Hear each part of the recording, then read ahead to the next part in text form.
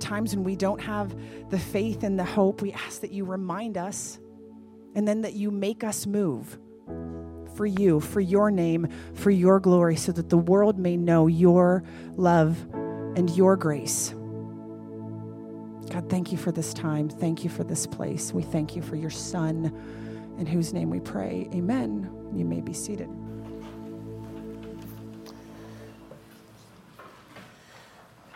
I do find it interesting how that we've sat ourselves today. It's very representative of a poll I saw this week. It showed all the places in America that are cheering for the Eagles today, and then all the places that are cheering for the Patriots. And it kind of looks like this section right here on the map. It's just the Patriots right here, and all the rest is the Eagles. It's kind of interesting how that worked out.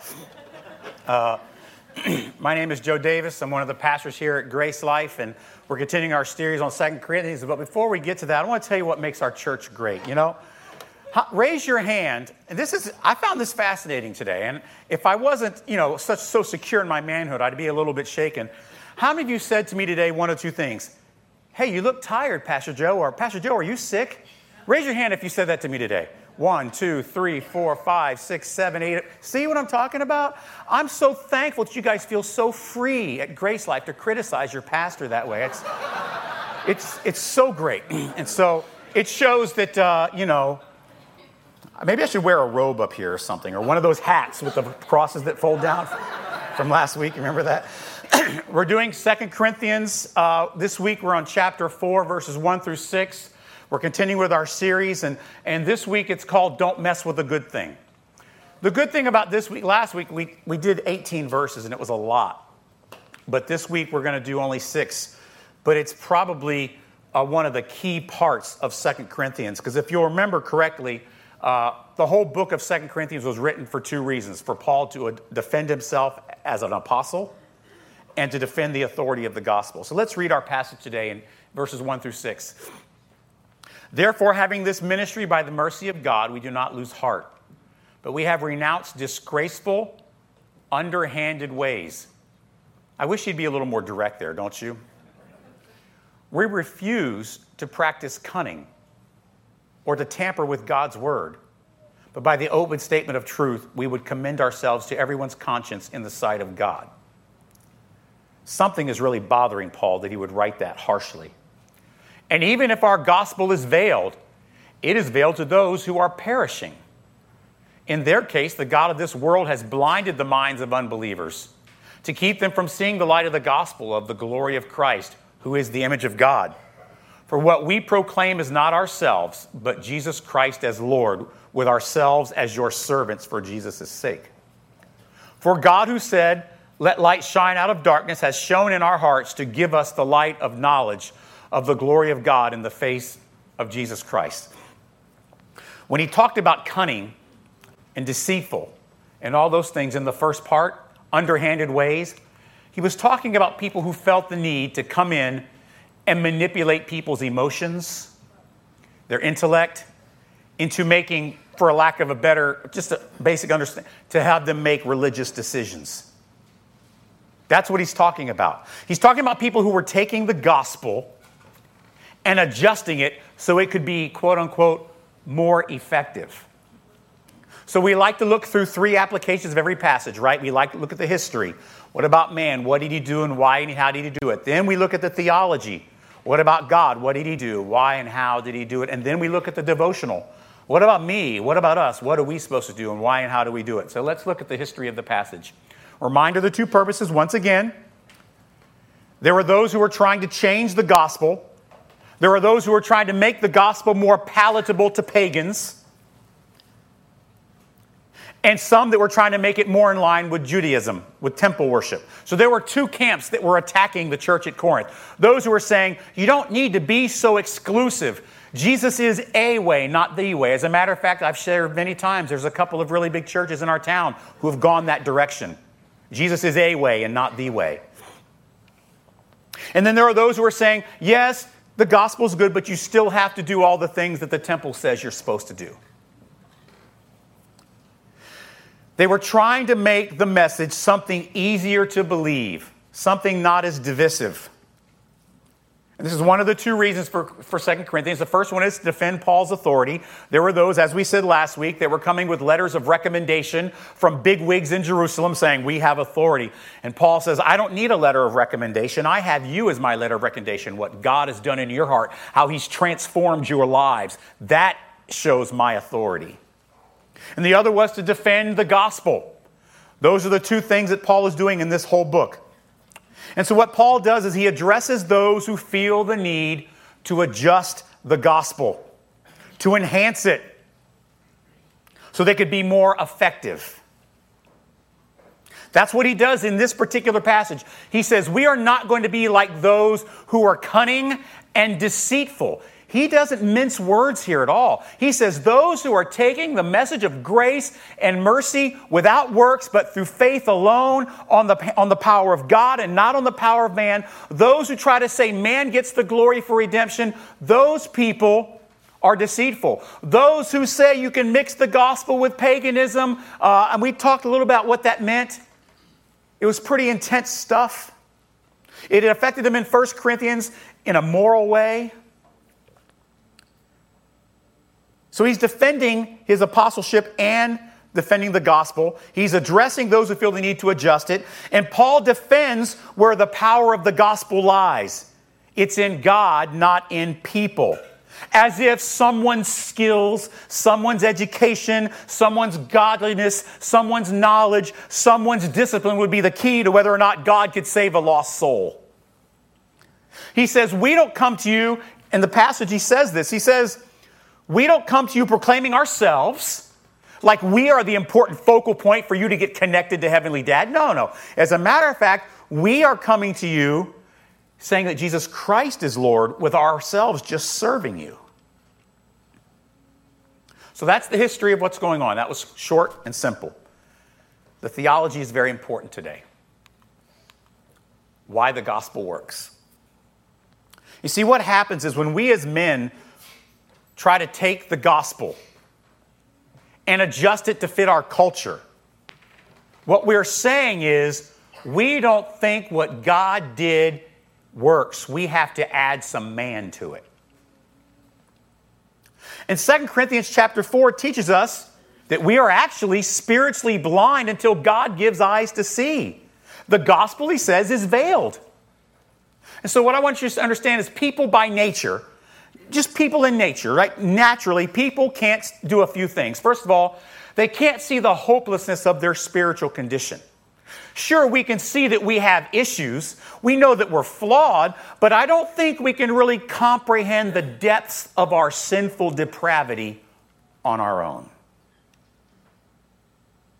So by nature, while we can see that we're not perfect, we don't really understand just how imperfect we are. Another thing people by nature can't do, and this is spelled out in Corinthians 4, verses 1 through 6, we can't hear or understand the message of grace on our own. Think about it. Grace means undeserved favor. Grace means that you are connected to Heavenly Dad, and it has nothing to do with you. It has everything to do with what God does for you. That works against what humans want. Humans want to take credit for the good in our lives. We want to take credit for the fact that we are transformed and we are redeemed. We want to have a role in it. And so by human nature, we're not able to understand that we are hopeless and helpless unless God intervenes. That puts us in a bad spot of depending on others. The other thing people can't do by nature, natural human hearts are indifferent or maybe sometimes even hostile to the gospel. Sometimes even, the gospel's fine. Or sometimes, I hate the gospel. By nature, that's how we respond. That's all right, or I can't stand it. By nature, our hearts are inclined to be in one of those camps. It is only when there is a supernatural intervention are these natural reactions to the gospel reversed. When we can finally see our hopelessness. When we can finally hear and understand, it's by grace through faith, not by works, or else we'd be able to brag about it. There's no room for bragging in the gospel. And then our heart is moved from being indifferent or hostile to the gospel to, this is the most important message I've ever heard in my life. Matter of fact, he says in verse 3, even if our gospel is veiled, it is veiled only to those who are perishing. It's the gospel that spiritually blind people can't see and spiritually deaf people can't hear. Isn't it interesting that Paul is defending the gospel, and one of the things he says is the gospel cannot be seen or heard without God's help. He doesn't say the gospel cannot be seen or heard unless you figure out a way to make it palatable. You need to make it relevant. You need to make it culturally acceptable. He says, no matter what you do, the gospel cannot be seen or heard without God's intervention. So let's talk about, we're continuing the theological, how God uses the gospel. I'm going to explain to you how and why the gospel works. First of all, God uses the church. See, this amazes me, guys, because we, you and me, are extremely flawed. We have so much baggage. We are so good at making the wrong choices. We are so good at being selfish. We are so good at being lazy. We are so good at being the opposite of what you would think God would want to use to spread his good news. Here's what I would say. The church is very good, the church in general, is very good at looking like church. But we're not very good naturally at church. Do you see the difference? We're very good at looking like church, but we're not very good at being the church.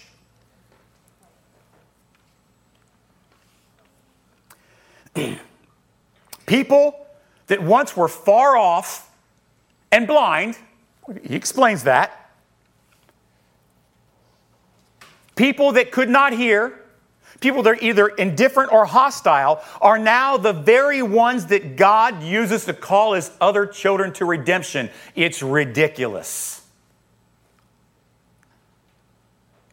Romans 10, 14 to 17 says this, how then will they call on him whom they have not believed? Paul wrote this, by the way. How are they to believe in him whom they have not heard? And how are they to hear without someone preaching? And how are they to preach unless they are sent? So faith comes from hearing, and hearing through the word of Christ. God said, look, here's the way I'm going to call people. I'm going to take ridiculously flawed people, transform them, and let them have the joy of being involved in the process of calling others.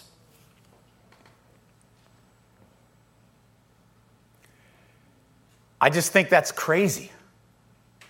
By the way, this was a quote from Isaiah. This is actually Paul quoting from the Old Testament. It's brilliant, right? Because he uses the Old Testament to battle against those who are saying you still have to be Jewish to be a Christian. Isaiah 52:7. It says, how beautiful upon the mountains are the feet of him who brings good news, who publishes peace, who brings good news of happiness, who publishes salvation, who says to Zion, your God reigns. This is the concept that he was talking about in Romans chapter 10. He was talking about how beautiful are the feet of those who are sent. It's genius. God has decided to use flawed, redeemed humans like you, like me, to spread a message of grace. And if you think about it, it only makes sense because if he were going to spread the message of, well, you've got to be good enough, then he'd probably only use good people. Well, then he'd be out of luck because there's none of us. God didn't need to do this. He didn't need to use us. But for whatever reason, for our sake, for our joy, for our satisfaction, he does.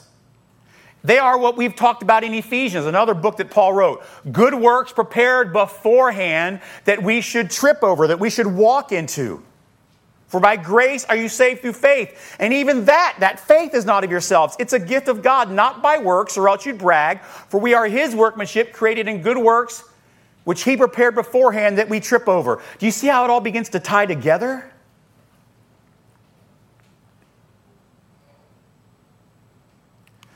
God does the hard work in the gospel. Let me tell you, as a pastor, my first job in ministry was as a youth pastor, and then also I was the pastor of evangelism. In other words, making sure that our church was sharing the gospel with those who did not know it. And I just felt this. I didn't really want that part of the job, but I had to take it to get the other gig. You know what I'm saying? Okay, we'll let you be the youth pastor, but you also have to make sure that we're sharing the gospel with everybody. Great. Well, I'll pretend like I like that part because you're supposed to like that part, right? Because you're a pastor. Oh, you better love evangelism. Whoa. I didn't want to do that. I just wanted to work with the students, and because I coached football and basketball, and I love working with the kids. I've been a youth. I just wanted to do that. And over here, I had to do this thing where I was making sure that everybody knew how to share the gospel. And I'm just being real with you. I hated that job.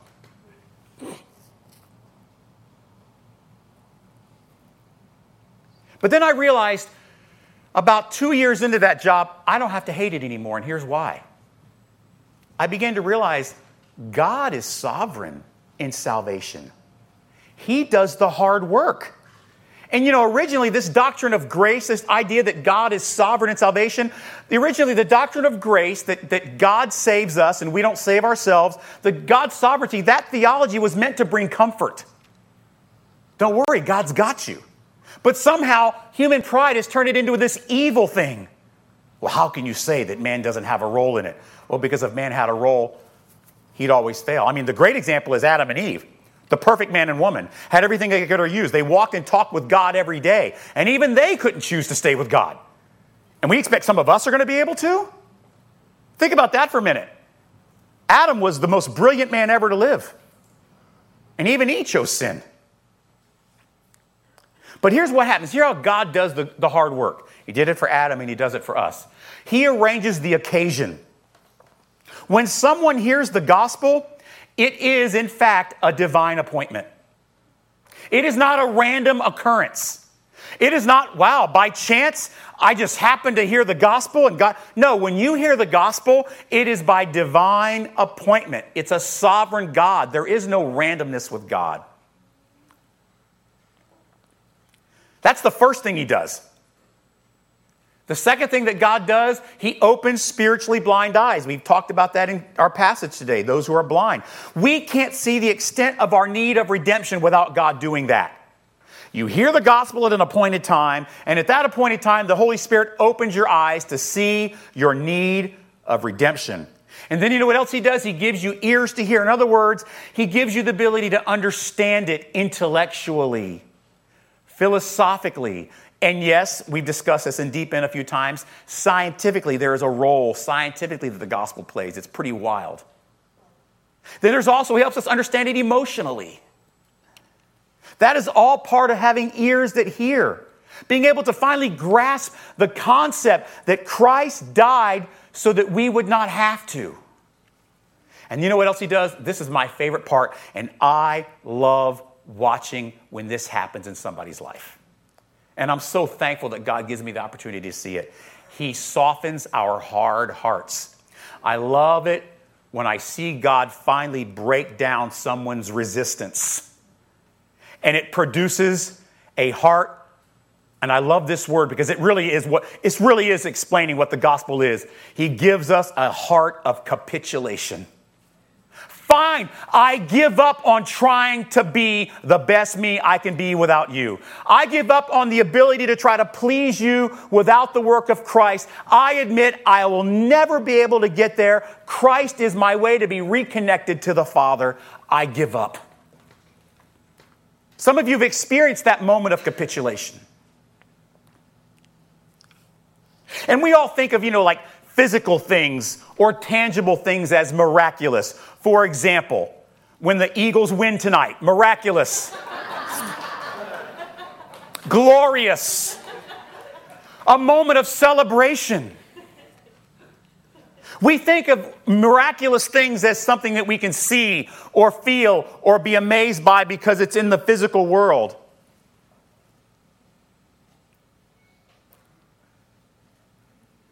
But this is actually the most miraculous thing. When God arranges an occasion, he opens spiritually blind eyes. He gives you the ability to hear it and understand it intellectually, physically, emotionally, spiritually. And then he softens your heart to the point of capitulation. That's the supernatural work of God. That miracle moment when a person who can't see, can't hear, or trust the gospel and Jesus now suddenly puts all his or her faith and trust and hope and value in Jesus. You overcome this natural inclination to not want to admit that you need redemption. And it's a miraculous confluence of supernatural intervention that brings about a glorious moment of reconciliation with the Father. Let me say that again. It's a miraculous confluence of supernatural intervention that brings about a glorious moment of reconciliation with the Father. It basically helps a person to be able to say, a few days ago, I didn't even think about God, and now Jesus is my everything. There are moments, these moments that we live for as Christians, not just in our own lives, but to witness it and see it in the lives of others. That's why it's so fun to be a part of the process. Not because we get credit for it, but we get to watch God do another miracle. And see, Paul builds this theology consistently in his other epistles, by the way. In Ephesians chapter 1, verse 16 and 18, I do not cease to give thanks for you, remembering you in my prayers, that the God of our Lord Jesus Christ, the Father of glory, may give you the spirit of wisdom, enlightenment, and of revelation, and the knowledge of him, having the eyes of your hearts enlightened, so that you may know what is the hope to which he has called you. Paul says very clear there, I do not cease to give thanks for the moment that God enlightened you and showed you your need of a Savior. I loved that moment. I loved it, Ephesians, when that happened to you. It was the most exciting part of my life when I saw God do this miraculous thing of appointing you in an occasion, giving you eyes to see your need, ears to hear and understand, and made your heart capitulate. He says it in Philippians 2. He says, for it is God who works in you, both to will and to do for his good pleasure. Honestly, guys, the miracle is that he even bothers to do that. He doesn't need us. He doesn't have to redeem us. But he does it anyway. And he does it in such a way that he allows us as the church to play a role in it and to feel the power of his glory enter into the lives of those who are in desperate need of transformation. That's the miracle that he even bothers. That's a lot of theology, isn't it? Let's go to the devotional part. Let me tell you what the effectiveness of the gospel does not depend on. It took me a while, by the way, as a pastor to realize how unimportant I was as a seminary graduate. How unimportant I was to the salvation process of God's chosen. There was a time when I thought, man, the world needs me. Boy, the church needs me. They just don't know it yet, and they don't pay me like it. But they need me. But there was a point where I realized my seminary level education means nothing when it comes to whether or not a soul will come to Christ. I feel like it's a waste of money sometimes. It's not, but here, the effectiveness of the gospel does not depend on how saintly we are. Like somehow our effectiveness in sharing the gospel is based upon how good we are doing at the moment. Like we're on some sort of spiritual winning streak. I'm really on a roll. I'm praying more. I'm giving 11% instead of 10. Ridiculous. I'm coming to church every week. I stopped to help an old woman put a new tire on when she blew a tire out on the interstate. I'm on a roll spiritually. I'm listening to the Christian station. I haven't listened to Led Zeppelin in weeks. I am on fire. So now I can really be used by God. Wrong. God, I've said this many times, God never works because of you, ever. He always works in spite of you, all the time. Even if you're at your highest level, he has to work around you and through you, not because of you. You know the thing it doesn't depend on? How tenacious we are. Like the gospel's effectiveness depends on our tenacity and how often and how forceful we're willing to share it. Boy, if I don't share the gospel, there's going to be people who never hear it. God needs me. No, he does not. You know what else it doesn't depend on? How tactical and rehearsed we are. I remember when I first got into the ministry, there was a big thing out there called Evangelism Explosion. Now, I'm not ripping on it. It's knowledge, so it's good. But the idea behind it was this. We need to take our people and really train them to understand the details of the gospel step by step, have them develop a gospel presentation plan that they memorize so that at any moment they can share the gospel with somebody in an effective way and they will come to Jesus. I got news for you. God can use you without any training. What's this Jesus thing? Well, I don't know a lot, but I can tell you this. I once was lost, but now I'm found. All I know is I was blind, and now I see.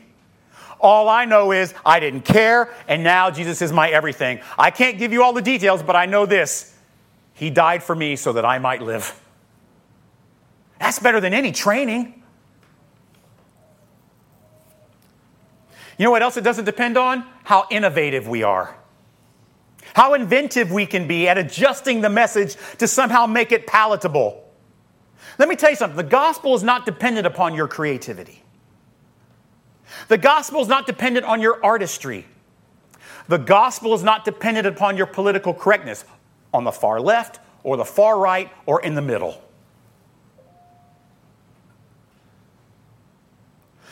We think sometimes we must apply our creativity and knowledge and manipulate the message of the gospel so it can be relevant or so that it can fit our political or socioeconomic predispositions. Well, Jesus was a liberal. Jesus was a conservative. Jesus was a libertarian.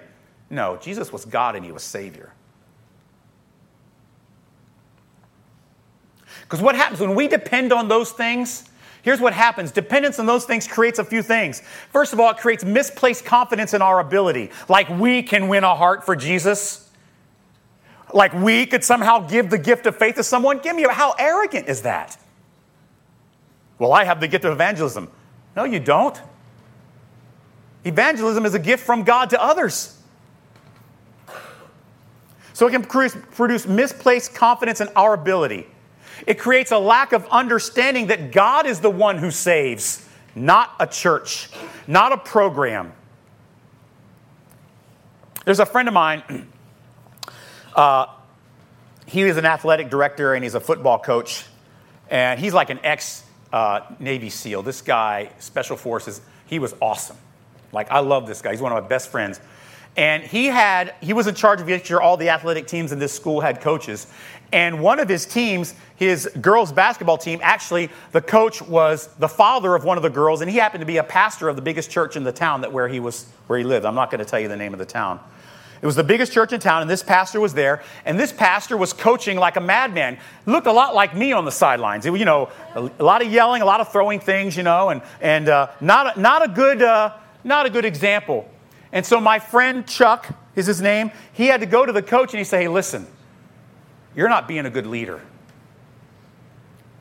You know what he said to him?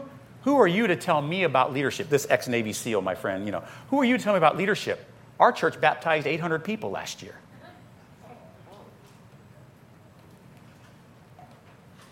That's kind of sick, isn't it? It's a lack of understanding of who saves. It's God. You know what else it does? It creates timidity that can when we realize that all those things above, are how saintly we are, how tenacious, how tactical and rehearsed, how inventive, when we finally realize, I'm not actually good at any of those. I can't share with anyone. So what does this mean for us? The first thing I can tell you is there is no reason for any of you, I don't care who you are, there's no reason for any of you to feel insufficient when it comes to gospel telling. All of you are just as effective as me. Some of you even more so, because you haven't been as corrupted by religion like I have. There is no pressure to adjust the gospel. It's not your job to enhance it, to make it feel better for those that are hearing it. And you know what else? This would be the best part for you. There is no burden to manufacture results. The myth, the pressure that decisions for Christ mark success. I've shared this story before. I remember when I was first starting as a youth pastor, we went to this camp. It was a big camp in the summertime. A bunch of churches would come together. We went to this camp, and every morning the people would get up and they would run through. We had 33 salvations, 23 rededications. That's, 56 decisions last night, brings our week total to 230 decisions for Christ. That's a myth that measures the success of the gospel. Like we can do the miraculous, because that's what it is when you measure by how successful you are. There's no commission schedule with gospel telling, people. There's no commission that says, well, you have a 20% success rate. Good job. We aren't selling vacuums. The outcome isn't dependent upon you. Because I'll tell you, if the success of the gospel was dependent upon you or I, nobody would ever believe. Oh, we might get an emotional response, but it's not the gift of faith. See, our motive for gospel telling changes from getting decisions for Jesus to joining God in his 100% successful plan to save his chosen. I'll show you a verse, closing with this verse. This is the focal point of how I see the gospel. So shall my word be that goes out from my mouth. It shall not return to me empty, but it shall accomplish that which I purpose and shall succeed in the thing for which I sent it. He's talking about the gospel. Talking about the message of redemption. Get this. Think about this. Every time the gospel is shared, whether it's rehearsed or on the spur of the moment, by somebody who knows a lot or knows a little, by somebody who's been saved for decades or a day, every time the gospel is shared, it is 100% successful. As a matter of fact, I can tell you, when I share the gospel with somebody, don't get me wrong, I like it when people come to Jesus. It's exciting, but that's not my motivation. Are you mad at me now that I said that? My motivation is I get to make Heavenly Dad smile by telling other people what he did for me. It's not my job to make someone choose. I don't have the ability. That's about the sovereign gift of faith. But every time the word is shared, it would be successful. That should be the foundation of how we share the gospel. Don't mess with a good thing, church. We're never going to change. We might change, some different things here and there. How we pass out the donuts. What flavor we get. We're getting ready to add another room upstairs, by the way, for our children's ministry to expand it because it's growing. We might do stuff like that. We bring in new instruments every once in a while. And all those things are really cool. I love them. Don't get me wrong. But they don't enhance the gospel. The gospel enhances us. Dad, we're so thankful that the gospel is not dependent upon our creativity. It's not dependent upon our ability. It's dependent upon your grace and mercy. In Jesus' name.